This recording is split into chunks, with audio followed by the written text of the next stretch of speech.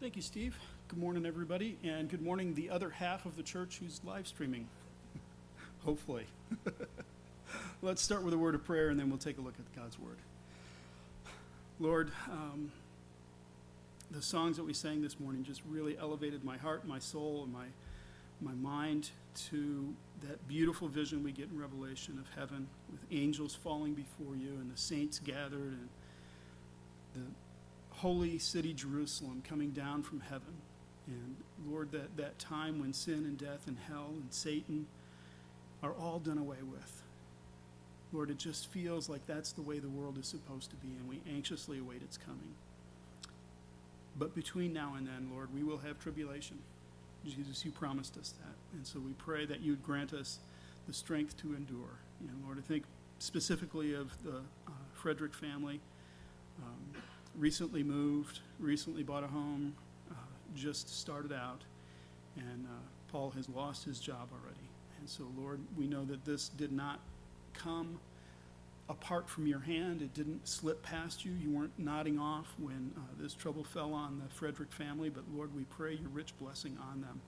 Lord, would you provide for them in an extraordinary way in this time and show them your care. Lord, give them something to tell others about and to show how their God is real and he's involved and he cares. And Father, our church is this morning, like Ramey said, we're anticipating, looking forward to Chris Crawford's wedding. And we just pray, Lord, that union would be a blessing to them, that they would find great joy in being covenanted together like that and joined into one flesh.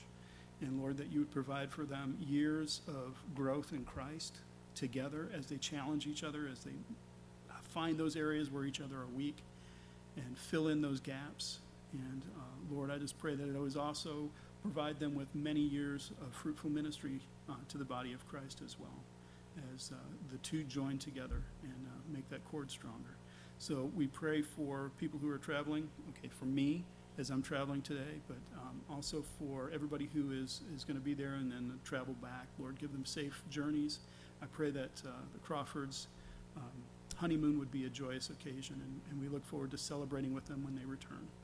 And now, Lord, as we turn to your word, Holy Spirit, I say this often, but if there's any text that we need it, we need your help on this one. This is one of the most challenging parts of Daniel.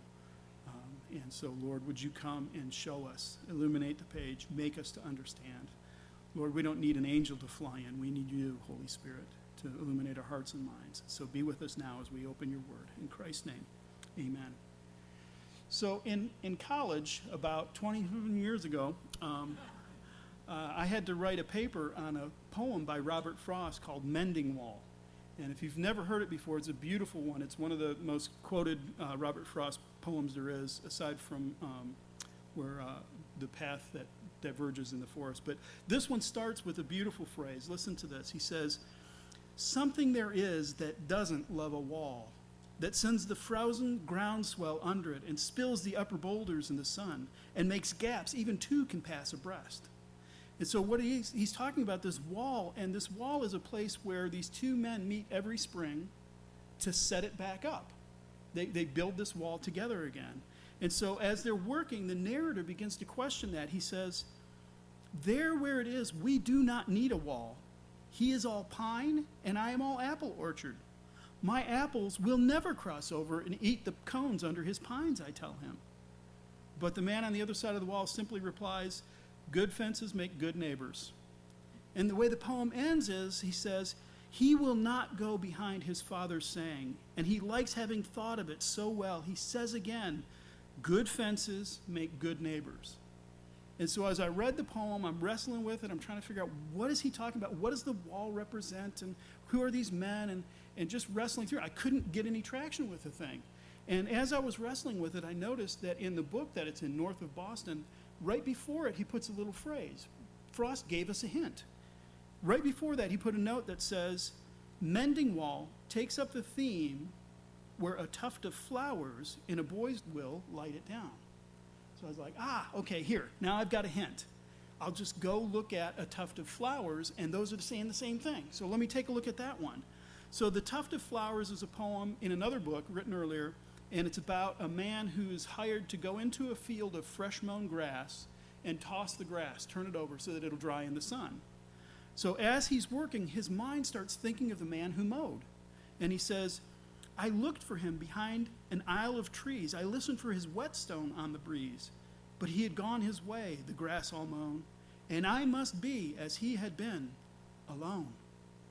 So he's wanting to connect with this mower. He's thinking, who did this work? But he realizes he's just going to be alone. Well, as he's working, a butterfly catches his eye and distracts him. And he says, as he watches it fly past, he says, but he turned first and led my eye to look at a tall tuft of flowers beside a brook. A leaping tongue of bloom the scythe had spared beside a reedy brook the scythe had bared. So what he sees is this butterfly kind of causes his eyes to fall on this clump of flowers that the mower avoided, just left him there, this beautiful clump of flowers. And so as he's thinking about that, he says, the mower in the dew had loved them thus, by leaving them to flourish, not for us, nor yet to draw one thought of ours to him, but from sheer morning gladness at the brim. So he considers the flowers, and he's thinking, well, the mower didn't leave him for me. He didn't know who was coming or anything. He did it just because he loved the flowers, because they were so pretty. And so the poem ends, he feels this connection to the mower now. He feels this common humanity, and the poem ends this way. He said, and feel a spirit kindred to my own, so that henceforth I work no more alone. But glad with him I worked as with his aid, and weary sought at noon with him the shade, and dreaming, as it were, held brotherly speech with one whose thought I had not hoped to reach. Men work together, I told him from the heart, whether they work together or they work apart. And that finally unlocked it for me. The picture of the mending wall is these two men working together on a wall that separates them. And so what the picture of this thing is this shared humanity, this desire to be together, and the things that separate us. It's a drawing of us together. And so it was when I brought those two poems together, which is kind of, poetic, that you would do it that way, that's when I began to understand it. And so the message really works because it's 20-something years later, and I still remember that. I still remember that moment of discovery. So what I want to do this morning is we're looking at the end of Daniel chapter 9 is I want to do a similar thing. I want to try to draw things together to find what the answer is, because these last verses of Daniel are the most contentious, the most disputed, the most overly interpreted, the most divisive verses in the entire book. And so what I said is, I had a note written down that said, how am I going to approach this? And so what I want to do is I want to draw this hard one to understand with the things that we've seen before. Daniel, as I said in chapter 7, 7, 8, 9, is he's been teaching us how to read prophecy. He's been showing us what that looks like, and what we're going to see today is we're going to put that to the test. So I want to draw these all together. Now, as I said, these verses are the most contentious. There are multiple interpretations of them. So if you have one and you really like it, that's probably fine. It's hard to come up with something new on this because there are so many interpretations. I was joking with Dan this week. I said, I've got this novel approach, but I don't think it's brand new because somebody surely has said it so far. And I got that because St. Jerome, he was a 5th century man, a contemporary of Augustine. He is the guy that translated the Bible into Latin, what we call the Vulgate today, right? So Jerome wrote a commentary on Daniel, and when he gets to these verses, the big coward said, it is unwise to disagree with so many godly and wise men throughout church history. Therefore, I'm going to list the 9 interpretations and leave it up to the reader to figure out. You big coward. That was in the 5th century. How many more interpretations have we got since then? So I'm not going to try to wrestle with them. I'm going to spare you all going through all the different options because we'd be here for a month. And instead, I'm just going to take the approach that I think is right. I'm going to compare Scripture with Scripture. I want to go with what Daniel has been teaching us. So with that, let's dive into some of the hardest verses in the Bible because it's easy. So the part begins with a report of his prayer. Now, you remember last week we looked at Daniel's prayer. We spent a lot of time on that. And while he was speaking and praying, God sent an angel. God sent Gabriel to him again. We'd seen Gabriel earlier, but he comes to him at the time of the evening sacrifice, and he explains to Daniel what's going on. But what he says is, what we saw last week is Daniel prayed, right? But Gabriel's answer is, therefore consider the word and understand the vision. That's the answer to the prayer. Well, Daniel didn't have a vision. So which vision is Gabriel referring to? Well, I think Daniel gives us a hint, because in verse 21 he says, while I was speaking in prayer, the man Gabriel, whom I'd seen in the vision at first. So I think Daniel is being reminded of that vision and given an interpretation. And so that's the kind of way I'm going to approach this. So to paraphrase Robert Frost here, the 70 weeks takes up the theme where the visions of the beast in chapter 7 and 8 laid it down. That's my approach to it. So here's what it says. Verse 24. This is the interpretation, the explanation of the vision. 70 weeks are decreed about your people and your holy city, to finish the transgression, to put an end to sin, to atone for iniquity, to bring in everlasting righteousness, to seal both vision and prophet, and to anoint a most holy place. So 70 weeks, what does that mean? Well, if you take it literally, it's about a year and 4 months. And that certainly is not enough time for the events to take place that we're going to see take place. So most interpreters say, well, it's not 70 weeks literally. It's 70 weeks, not of days, but of years. So that would be 490 years worth of time. The problem is we still don't have enough time. It still doesn't work.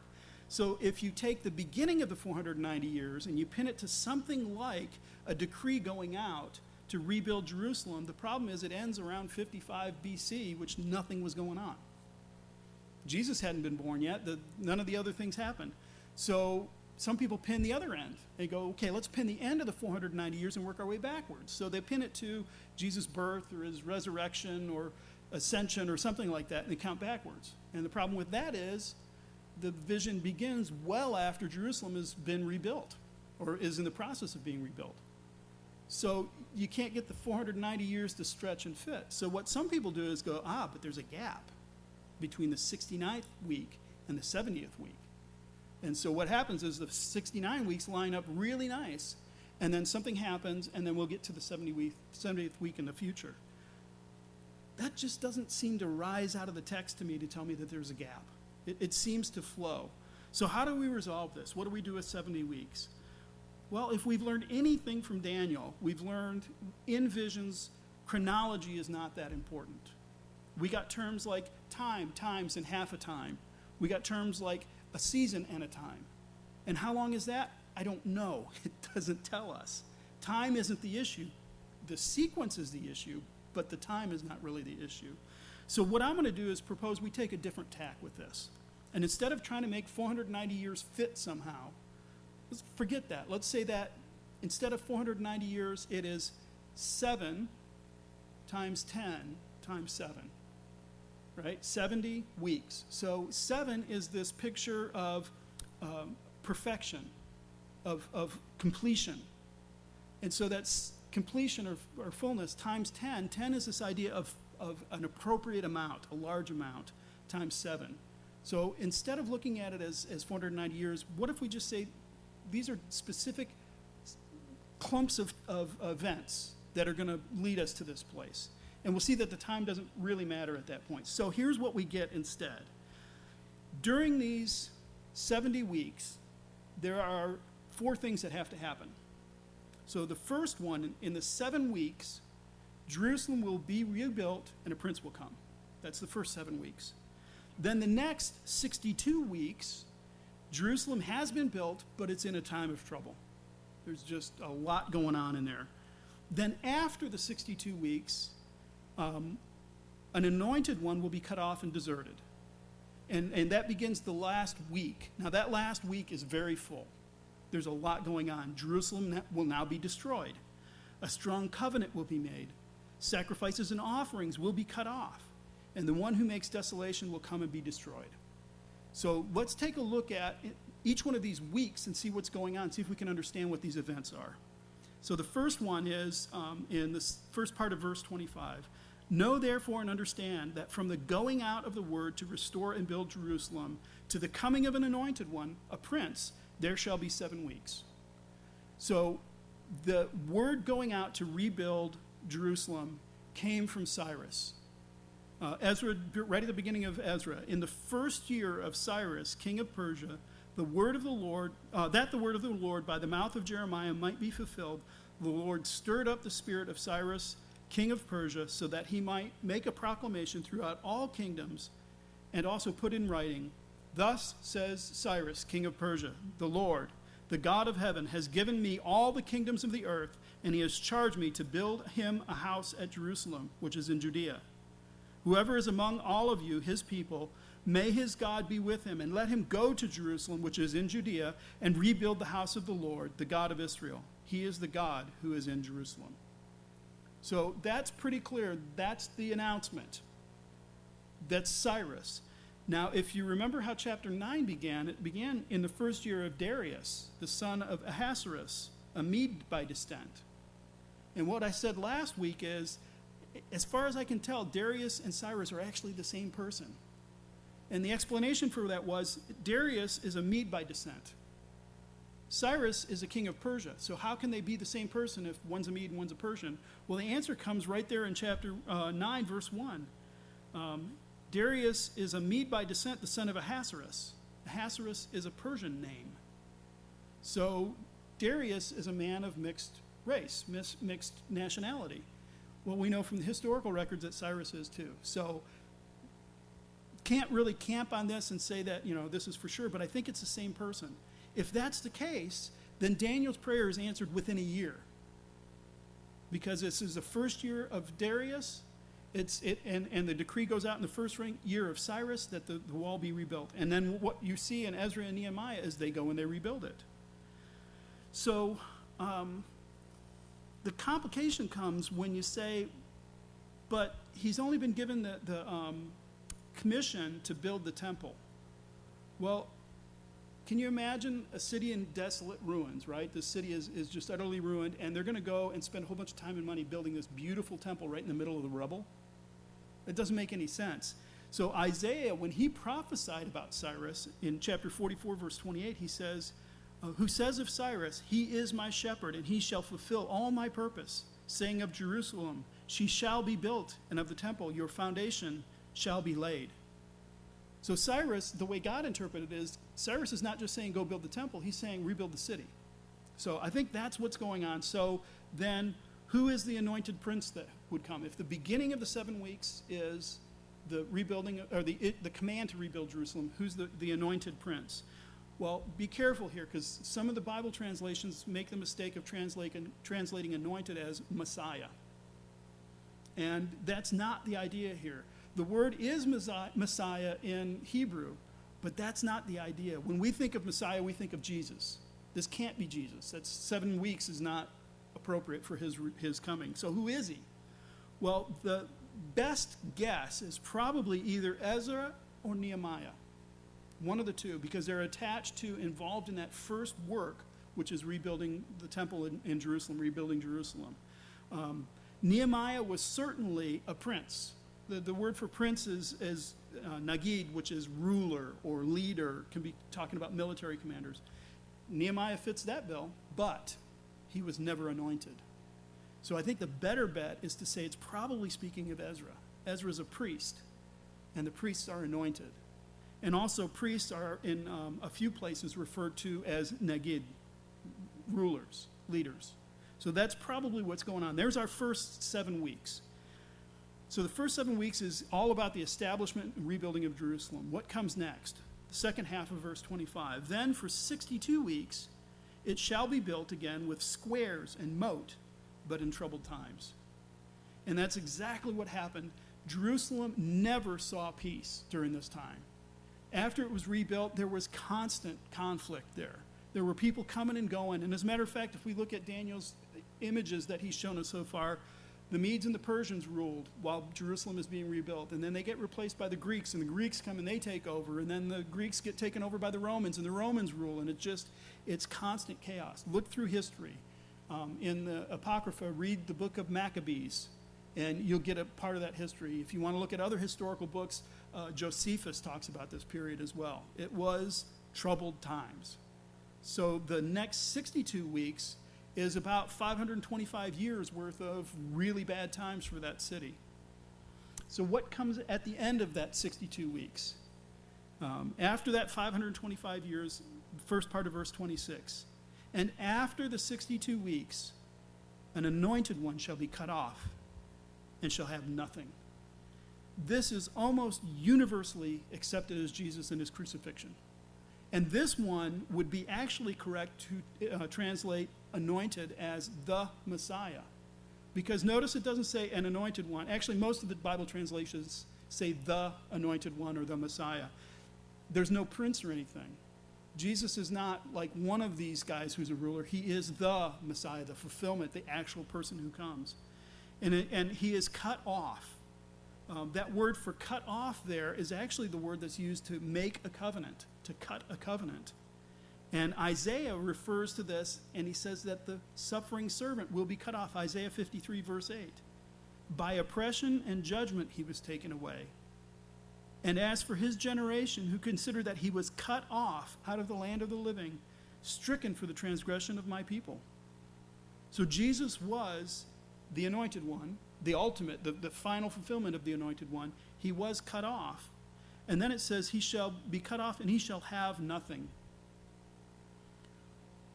What did Jesus have on the cross? He had nothing. His friends had deserted him. His disciples fled. When he's hanging on the cross, he looks to his mother and says, "Behold your son." He gives his mother away. And then the most ultimate, the highest point of having nothing, his Father, his eternal Father, turns away and he cries out, my God, why have you forsaken me?" On the cross, Jesus experienced, more than any man in history, having nothing.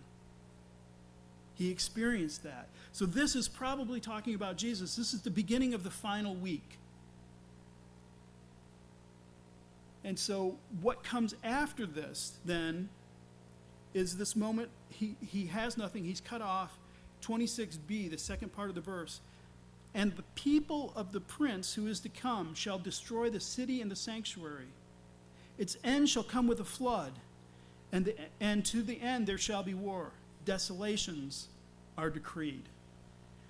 There's a bunch of ways that people interpret this. I think the best one is to say, this is the destruction of Jerusalem. It makes the most sense. It comes right after Jesus' crucifixion, and Jesus had predicted that this was going to happen. It happens within 40 years of his crucifixion. What happened was the Roman legions surrounded the city. The city was in revolt. They were trying to throw off Roman rule. The Roman legions surrounded the city and stopped. And when the signal was given for them to invade, they swept in literally like a flood. Just ran straight into the city, killing anybody standing in front of them, didn't matter where they were, going through houses, slaughtering people. They tore down the walls of Jerusalem. They flattened the sanctuary. They destroyed the temple. And so that sounds most like what is being described here. It would happen very quickly, and that's exactly what had happened. So Jesus had predicted this. He had told his disciples. This is in Matthew 24, a little bit of a long read, but stick with me. So Matthew 24, beginning in verse 15, Jesus said, "So when you see the abomination of desolation spoken of by the prophet Daniel," there's our connection, "standing in the holy place," let the reader understand, "then let those who are in Judea flee to the mountains. Let the one who is on the housetop not go down to take what is in his house. And let the one who is in the field not turn back to take his cloak. And alas, for women who are pregnant, and for those who are nursing infants in those days, pray that your flight may not be in the winter or on a Sabbath. For then there will be great tribulation, such as not been seen from the beginning of the world until now, no, and never shall be. And if those days had not been cut short, no human being would be saved. But for the sake of the elect, those days will be cut short."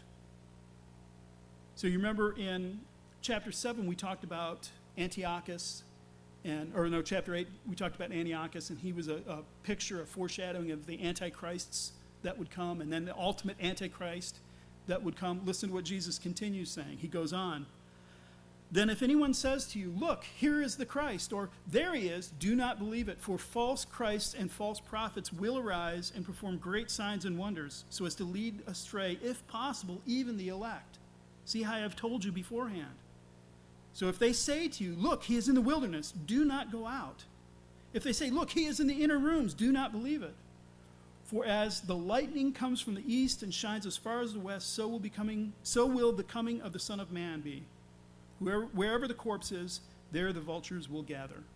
So that first part, that destruction that's promised, that is talking about Jesus' return. It's talking about the destruction of Jerusalem, which is picturing and looking forward to Jesus' return. So then who is the prince of the people that's mentioned at the beginning? Well, the prince or the leader, it could be the emperor, the Roman Emperor Vespasian. I practiced that this morning, and I get into the pulpit and my mouth turns to mush. Or it could be the general that he sent in Titus, the prince. But it's the people of the prince, or the troops of this prince, that are being discussed. And so it seems like this is talking about that event. So what comes after that then? 27a, the beginning of verse 27. And he shall make a strong covenant with many for 1 week. And for half the week he shall put an end to the sacrifice and offering. So we're now in the final week. Who's he? Who is he? Typically you would go, well, who were we just talking about? Well, we were talking about Titus or Vespasian, the Roman emperor at the time. But that doesn't work. That won't fit, because while they did put an end technically to sacrifices and offerings, they made no covenant with anybody. They just stormed in and did what they were going to do. So that doesn't work. Plus, what's being discussed there is not that prince, but the people of that prince. And the people certainly didn't make a strong covenant, and it's he. So that doesn't work. We have to go one back. Well, who was right before that? Jesus at the cross. And Jesus at the cross indeed did make a very strong covenant. The book of Jeremiah says that this covenant is unbreakable. Unlike the covenant that I made with your fathers, this one is made differently. It can't be broken. It rests entirely on Jesus' blood. It rests on that event of the cross. That is our righteousness. That is the securing of our salvation. That is what the strong covenant is made in Christ's blood. And we're going to celebrate the Lord's Supper this morning, and part of that is, this is the cup of my covenant, or this is the cup of my blood, the new covenant. That's the picture of it. So that's the strong covenant that he makes. Now, people interpret this very differently, and there's a lot of different understandings of this. They either look backwards and say it was at 70 AD, or look forward to the coming Antichrist. But I don't think it fits really well here. I think the better fit is that it's Jesus. So what does he mean then when he says, and for half of the week he shall put an end to sacrifice and offerings? Beginning with that word half a week. Remember, we're not so fussy about timelines here, because the period that we're talking about actually covers, well, so far 2021 and counting. So half of a week doesn't mean, this exact midpoint or something. What he's talking about there, I think, is the beginning of this period is the birth and the raising up of Jesus and his coming and his teaching, and then the crucifixion is that moment. At his crucifixion, he put an end to offerings and sacrifices, didn't he?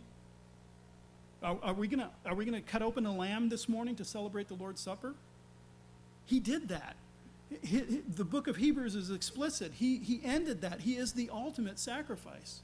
And so we don't have that anymore. We don't need that anymore. So that second week, that last week, the second half of the week, there's no more sacrifices. There is one sacrifice that is done, and it's sufficient for everybody. And so that's the end of it. That's the other part of this, is it says that he will make a strong covenant with many.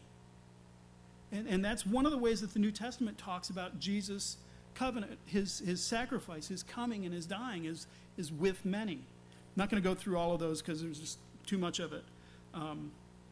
Just sum up one. Matthew 26, verse 27. And he took a cup, and when he had given thanks, he gave it to them, saying, drink of it, all of you, for this is my blood of the covenant, which is poured out for many. for the forgiveness of sins.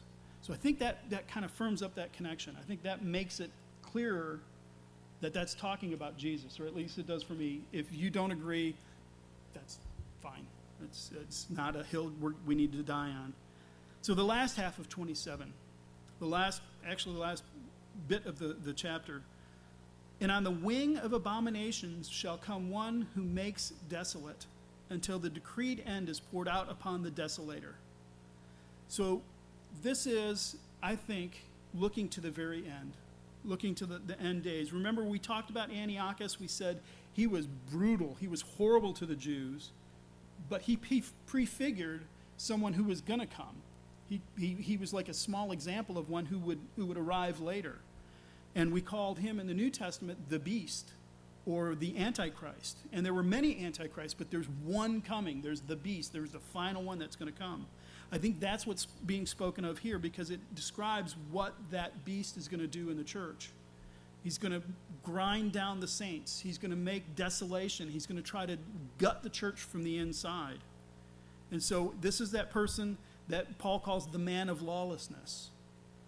But he's going to come and he's going to make desolate. He's going to wage war against the church, and it's going to be brutal until the decreed end is poured out on him. What was the decreed end? Do you remember from chapter 7? In chapter 7, we got a picture of these 4 different beasts, and the last one Daniel couldn't even describe. And out of that beast pops 10 horns, and 3 of those horns got uprooted by a little horn. And that little horn, we said, was the beast at the end. What destroyed him, what brought him down, was when the one like the Son of Man comes on the clouds of glory, when judgment is set up. And so the decree is poured out on him. That's when Jesus returns. And then is the end of the desolator. So I think that's the picture that we're seeing here, is this one more time we're sketching out redemptive history once again. So this raises to me 2 questions. Why did God tell Daniel this, and thereby us? And why did he tell him that in this way? Couldn't he have just said, well, look, the Medo-Persians are going to come, and then Alexander the Great, and then the Romans, and why tell it 4 times with expanding clarity and focusing on different sections? Why tell it 4 times, and then why tell it in these visions? So let me take the last question first. Why tell it this way? Because the prophecy is sealed. That's something that's come up a couple of times. This prophecy is sealed. And when it means sealed, it doesn't mean a seal of authenticity or like a public notary seal saying this is legit. The word there is more like sealing a jar. This prophecy is closed up. Well, what does it mean closed up? I mean, why are we wasting our time if it's closed up? Because it's not closed up to us. It's closed up to those outside. So Daniel, as he's praying, has an angel fly in to tell him the meaning. He has an angel come and explain it to him. It's not sealed up to him. It's not sealed up to God's people. We have, like I prayed this morning, we have the Holy Spirit to come. We don't need an angel to fly in here and say, hey, Tim, I got it. Let me explain it to you. We've got the completed Scripture. We've got the Holy Spirit, so we can understand that. So why did God tell it this way? So that we would understand it. Now, I just said this is the most divisive, most over-interpreted and everything, so there's not 100% clarity. There isn't in anything, because we're human beings and we don't do it that way. But we get it. We get the general idea. We understand the flow of redemptive history. But what about those outside? There are those for whom this prophecy is not intended to be clear. It is intended to be confusing. It is intended to leave them with a lot of questions.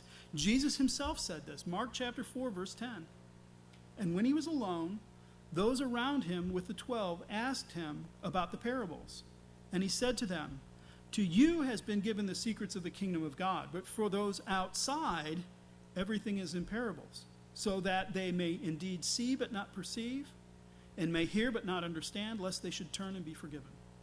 So God is saying, look, I give it to you this way on purpose. It's not that visions are inherently crazy, because Paul saw a man from Macedonia come and say, help me. That was a pretty clear vision. It wasn't mysterious at all. It's God did it this way because he doesn't want those outside to get it, but he wants those inside to get it. He did it that way. So then, why does he tell us this 4 times in 4 different ways and repeat it over and over again. Why would he do it that way? Well, I think the answer comes right out of chapter 9. According to Gabriel, God gave him this answer because you are greatly loved. He gave Daniel the answer out of love. So the answer was not, now go figure out those visions. I'm going to explain them to you one more time, because I love you. So God's love for us does many things. There's just a whole bunch, but I want to focus in on one application that I think kind of explains what's going on here. God loves us, and so according to Ephesians 1:5, he predestined us to adoption as sons. His love predestined us to adoption as sons. So what does that adoption look like? What does that predestined adoption look like? Paul explains in Romans 8:29, for those whom he foreknew, he predestined to be conformed to the image of his Son, in order that he might be the firstborn among many brothers. So God wants us to know that, so that we can be like his Son, and like his Son we can endure. But why put us through that? Why not just snuff out Antiochus before he becomes a problem? Why not wipe out Domitian before he starts torturing the church? Why not eradicate the Spanish Inquisition before they get in trouble? Why not wipe out Mao Zedong before he tortures people? Or Stalin? Or why is there Boko Haram today? Why not just do it that way, God? If you love us. Well, the answer comes in the cross, right in the middle of our message. Did he do that to his Son? Did he say, Jesus, you know what? I'll just jetpack you out of here. The way to that kingdom is through suffering. It's not pointless. It's difficult, but it's not pointless. The picture here is, history is not barreling down the freeway, full throttle with nobody at the wheel. God has shown through these visions over and over again that he's in control of these events. They're measured. They're in his hands. He knows they're coming. He's going to set a time on them. But still, that freeway is littered with some very bad, very powerful, very determined people who are capable of some pretty horrible things. They have and they will. So either they don't know, or they don't care, or they don't believe God is steering the course of history, and therefore they will remove anyone who stands in their way through death, dismemberment, or domination. What we've seen over and over again is this played out in human history. It just is the way people behave. So God is looking through human history saying, I'm taking it to my appointed end, and I'm not going to derail the whole thing. I know the road ahead of me, and I'm going to navigate it exactly the way it needs to be navigated. So these earthly kingdoms are terrifying. They are really horrific. Look at Nebuchadnezzar in chapter 3 with Shadrach, Meshach, and Abednego. They oppose him. They say, I'm not bowing down to your idol. And he loses his mind. He has people throw them in a fiery furnace, and some of his best troops die trying to kill these people. These are bad dudes. This history is terrifying. But don't forget the other end of that image that we got in chapter 2. A head of gold, a chest of silver, belly of bronze, legs of iron, and feet of clay and iron. And then a rock that no hand carved comes out of a mountain. It comes in and it strikes those feet. And when it strikes the feet don't just shatter, the whole image shatters, turns to dust, and is blown away. And that rock then begins to expand and fill and consume the whole earth. So as terrifying as these earthly kingdoms are, as horrifying as they can be, there is an appointed end for them. And so what do you want? Do you want to be in the kingdom? Do you want to capitulate now and avoid maybe some of the suffering? Or have you set your eyes on that kingdom that is coming? That kingdom we sang about so beautifully this morning, that God himself comes and dabs away the tears in your eyes. That new Jerusalem that comes down from heaven, that no bad thing comes into. Is it worth enduring in this time of these earthly kingdoms? Is it worth enduring so that we gain that at the end, or do we skip and we just go, oh, well, I'll give in so I don't have problems now. I'll worry about the future in the future. Consider, this is just briefly from Revelation 3 and 4, consider some of the promises that were extended to us. If we endure, right? So the way John says it is those who overcome. To the one who overcomes, I will grant to eat of the tree of life, which is in the paradise of God. Adam and Eve were denied that. We get it. The one who conquers will not be hurt by the second death. The second death. You'll be hurt by the first one, but not by the second one. The one who conquers and who keeps my words until the end, to him I will give authority over the nations, and he will rule them with a rod of iron. And when earthen pots are broken in pieces, even as I myself have received authority from my Father, and I will give him the morning star. How would you like to rule with Jesus? If you don't like the way the kingdoms are doing it now, how'd you like to replace them? And finally, the one who conquers, I will make him a pillar in the temple of my God. He shall never go out of it. And I will write on him the name of my God and the name of the city of my God, the new Jerusalem, which comes down from heaven, and my own new name. How does that sound compared to the persecution, the difficulty that we're going to face, that we will face, that we do face? Isn't it worth investing that in the heavens? Looking forward to that? I think that's what Daniel is doing for us, is he's picturing it in a graphic way to make us feel, not just hear and understand, but to feel the terror of these nations. They're a ravaging lion. They're a bear. They're a leopard that can fly. They're a goat that doesn't touch the ground because it moves so quickly. These are terrifying things. We're supposed to feel them. But at the same time, we're reminded over and over again, this will happen, this will happen, this will happen, and then I will destroy them. It's coming. And so I think the intention here is for us to remember our ultimate allegiance is to that kingdom that will come. And to that end, we say, Maranatha, come Lord Jesus. Lord, the nations rise and the nations fall because you said they would. And kings arise and they rule and they accomplish your purposes, and then you judge them because they exceeded their authority. They were cruel and mean. They set themselves up as rulers. And Lord, we've seen that pattern throughout history over and over again, more people than we can care to even announce. And yet, the scripture warns us there's one coming. There is an Antichrist. There is this one who will show up and really be horrible to your church. Lord, thank you for that warning, that we may hang on to, that we may conquer, as John told us in Revelation. Endure, walk through that difficulty, because we know on the other side is the Lamb who is slain, who is worthy to open the scrolls. And that's the ultimate destination we want to arrive at. Lord, fill our hearts with enough of a vision of our time with Jesus that we can endure the difficulties we face today. We ask in Christ's name, amen.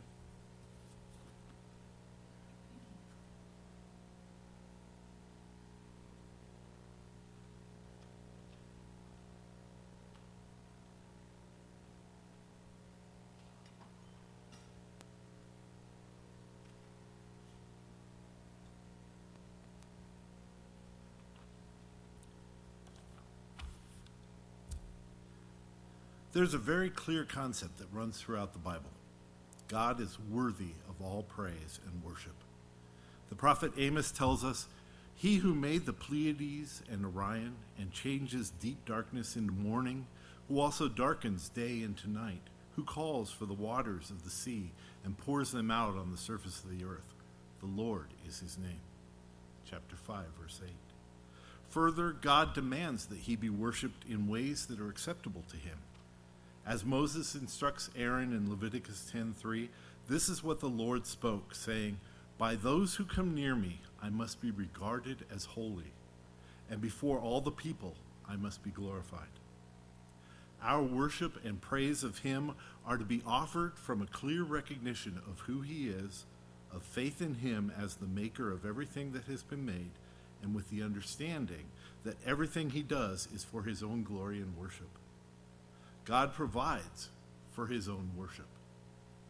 David declares in Psalm 145, "All your works shall praise you, O Lord, and your saints shall bless you. They shall speak of the glory of your kingdom and talk of your power, to make known to the sons of men his mighty acts and the glorious majesty of his kingdom. Your kingdom is an everlasting kingdom, and your dominion endures throughout all generations. As we heard a few weeks ago, Daniel refers to David's psalm when he tells Nebuchadnezzar, while interpreting the king's dream of the tree, how great are his signs, how mighty his wonders. His kingdom is an eternal kingdom. His dominion endures from generation to generation. And later in that same chapter, Nebuchadnezzar himself repeats the psalm and acknowledges God's sovereignty. His dominion is an eternal dominion. His kingdom endures from generation to generation. The word worship comes from the Old English word werth and refers to someone who is worthy of recognition. In the Old Testament, the picture we get from the words translated as worship is that of bowing before one who is worthy. The Greek word used in the New Testament, proskuneo, presents us with images of kneeling in honor, or even prostrating oneself and kissing the ground before the person who is being honored. As Moses said, we are to worship God's holiness and glory, and God provides for this worship.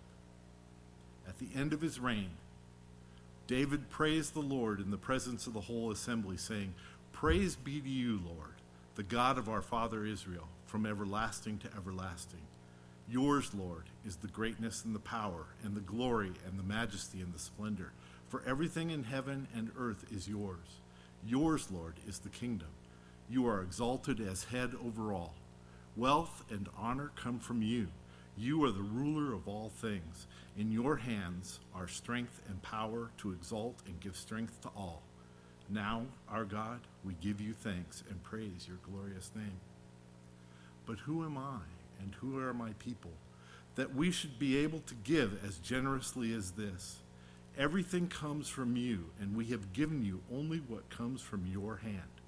We are foreigners and strangers in your sight, as were all our ancestors. Our days on earth are like a shadow without hope. Lord our God, all this abundance that we have provided for building you a temple for your holy name comes from your hand, and it all belongs to you." It's 1 Chronicles 29, verses 10 through 16. David makes it clear that though we may think that we are praising and worshiping God, it is actually God himself who has established the basis for that praise and worship, as well as provided the means by which we can praise and worship him. This idea of God providing for his own worship really leapt out at me recently in light of our current situation here at Trinity. Our leader of worship and his wife have been called to serve at another church. We are all experiencing many conflicting feelings about this. Ultimately, however, we have confidence in the fact that God provides for his own worship. As we seek to worship and praise him according to his majesty, his holiness, and his faithfulness, we can have faith that he will provide the basis for us to continue to worship him and to speak of the glory of his kingdom, as we were told in Hebrews 11:6. And without faith, it is impossible to please him, for whoever would draw near to God must believe that he exists and that he rewards those who seek him. One of the ways in which we declare our faith in God and his Son, Jesus Christ, is by observing the Lord's Supper. We are doing it a bit differently now. What has not changed is that we practice an open table. So anyone who is a true believer in the divinity of Jesus, his substitutionary atonement for us, his bodily resurrection, and his eternal sovereignty is welcome to join in this act of worship, regardless of church membership. What has changed is that I'm going to ask all of you to come forward and pick up one of these cute little self-contained packages that hold the elements of the meal. So, if you will please come up the center aisle, take one, and then circle back around to the sides, back to your seats. We will worship through communion.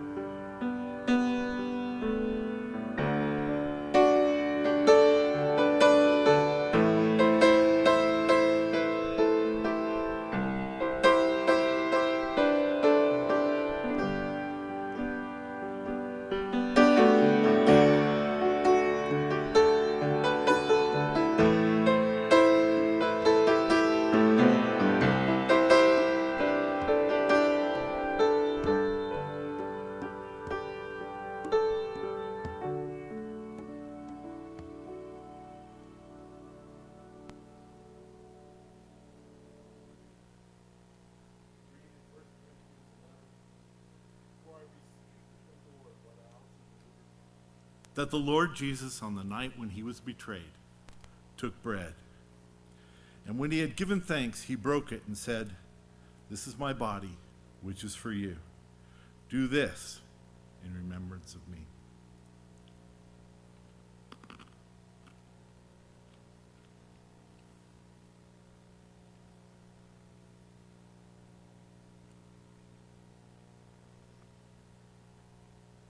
In the same way, also he took the cup after supper, saying, "This cup is the new covenant in my blood.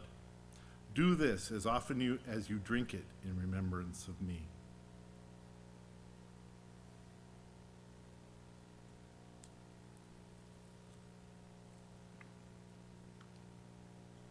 For as often as you eat this bread and drink this cup, you proclaim the Lord's death until he comes.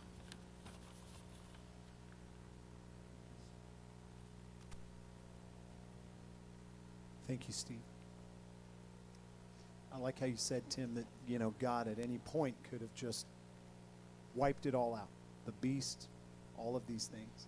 And I wonder if there isn't something in the fact that God did it through meekness and through love that does maybe two things. One, it's really offensive to the enemy, right? I mean, God could come in and just wipe him out, but instead he does it through Jesus Christ, through sacrifice, through love. And I think that also shows something about his character as well. Hebrews 9 says, "He entered," speaking of Christ, "once and for all into the holy places, not by means of the blood of goats and calves, but by the means of his own blood, thus securing an eternal redemption." If you're able to stand, let's respond with "There's a reading."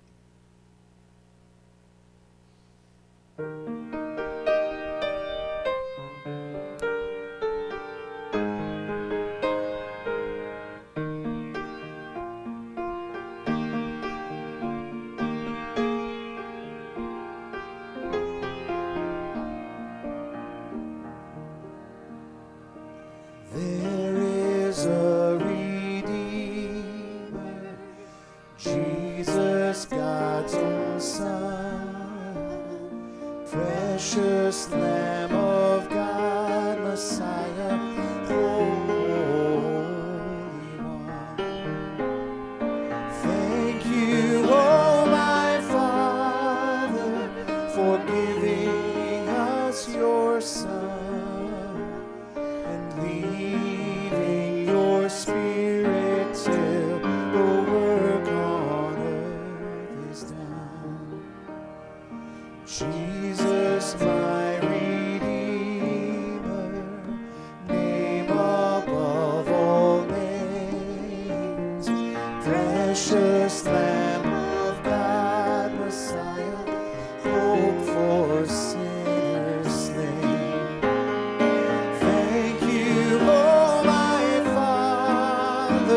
For giving us your Son and leaving your Spirit till the work on earth is done.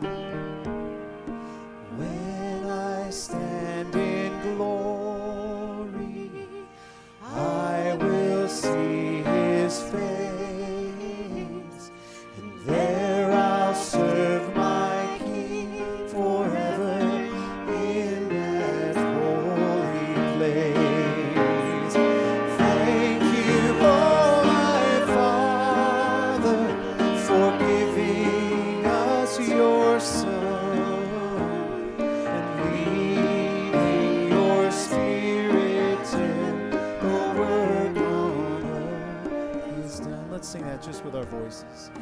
Thank you, oh my Father, for giving us your Son and leaving your Spirit till the work on earth is done. Well, Father, we thank you for giving us your Son to redeem us, for leaving your Spirit to strengthen us. We pray, Lord, that we would be those who would endure through trials that you have promised will come, Lord. But as sure as your promise of trials, your promise of eternal salvation and an eternal kingdom and eternal joy and eternal peace are all true.